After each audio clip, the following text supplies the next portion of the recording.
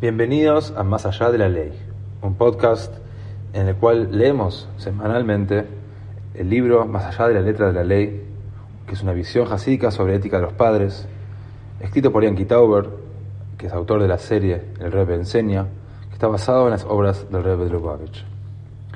Hoy vamos a estudiar juntos el capítulo 5 Pasos a Sinai.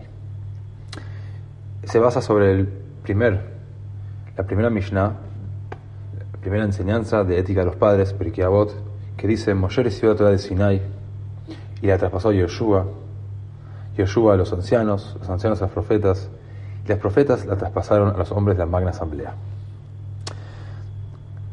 Superficialmente visto, Éticas nos está dando un listado generalizado de las primeras 23 generaciones de la cadena ininterrumpida de tradición de la Torá desde Sinaí hasta nuestros tiempos. En un nivel más profundo, está impartiendo las 5 cualidades primarias que son cruciales para cualquiera que aborde el estudio de la Torá. Moshe sabía ciertamente quién era. Sabía que fue el ser humano elegido por Dios para comunicar su sabiduría y voluntad al hombre. No obstante, la Torá atestigua, y el hombre Moshe era el más humilde sobre la faz de la tierra. Por cierto, un hombre de menor nivel o un hombre menos consciente de su grandeza no podría ejemplificar de manera más aguda la esencia de la humildad. La comprensión de que el hombre logra lo que logra con los dones a él concedidos por su Creador. De habérsele otorgado a cualquier otro hombre lo que se me dio a mí, Moshe habría dicho, sin lugar a dudas habría logrado mucho más que yo. Para estudiar Torá, la persona debe aplicar su mente y maximizar su habilidad, una experiencia que a menudo infla el ego y aumenta el sentimiento de importancia de la persona. Por lo que cita el ejemplo de Moshe como prerequisito para el estudio adecuado de la sabiduría de Dios. Aplica tus dones intelectuales al máximo, pero recuerda que estos son, de hecho, dones y la razón por la que te han sido otorgados. Entonces Moshe ejemplifica el primer paso hacia la adquisición de Torah, que es humildad. Segundo paso es Yehoshua. El joven Yehoshua, hijo de Nun, no se movería de la tienda, dice la Torah.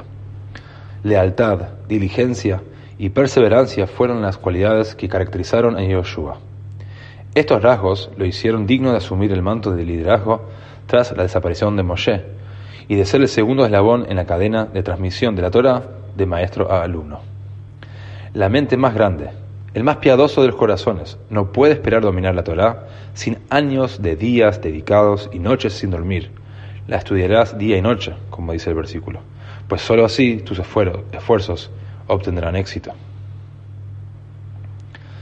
O sea, entonces Yoshua representará devoción, y ese es el segundo paso para adquirir la Torá. Tercer paso, ancianos. La palabra hebrea para anciano, zaken, está relacionada con la palabra kaná, adquirir. Así el Talmud define al anciano como aquel que adquirió sabiduría. Nuestros sabios aconsejan: si alguien te dice no me he esforzado pero logré, no le creas. También afirmaron: la Torá es lograda solo por aquel que se mata por ella. Sigamos ahora con el cuarto eslabón en la transmisión y adquisición de la Torá, los profetas. La Torá es la sabiduría y la voluntad de Dios. Comprender la Torá es conocer la mente infinita del Creador, que por definición es incomprensible. Por lo que la Torá debe sernos otorgada. Como decimos en la bendición recitada previa a su estudio: bendito eres tú, Dios, que nos da la Torá. ¿Sí? Noten HaTorá.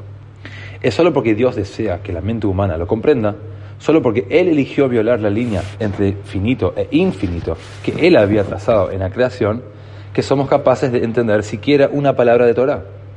Por lo tanto, el estudio de la Torá es diferente a cualquier otra ciencia.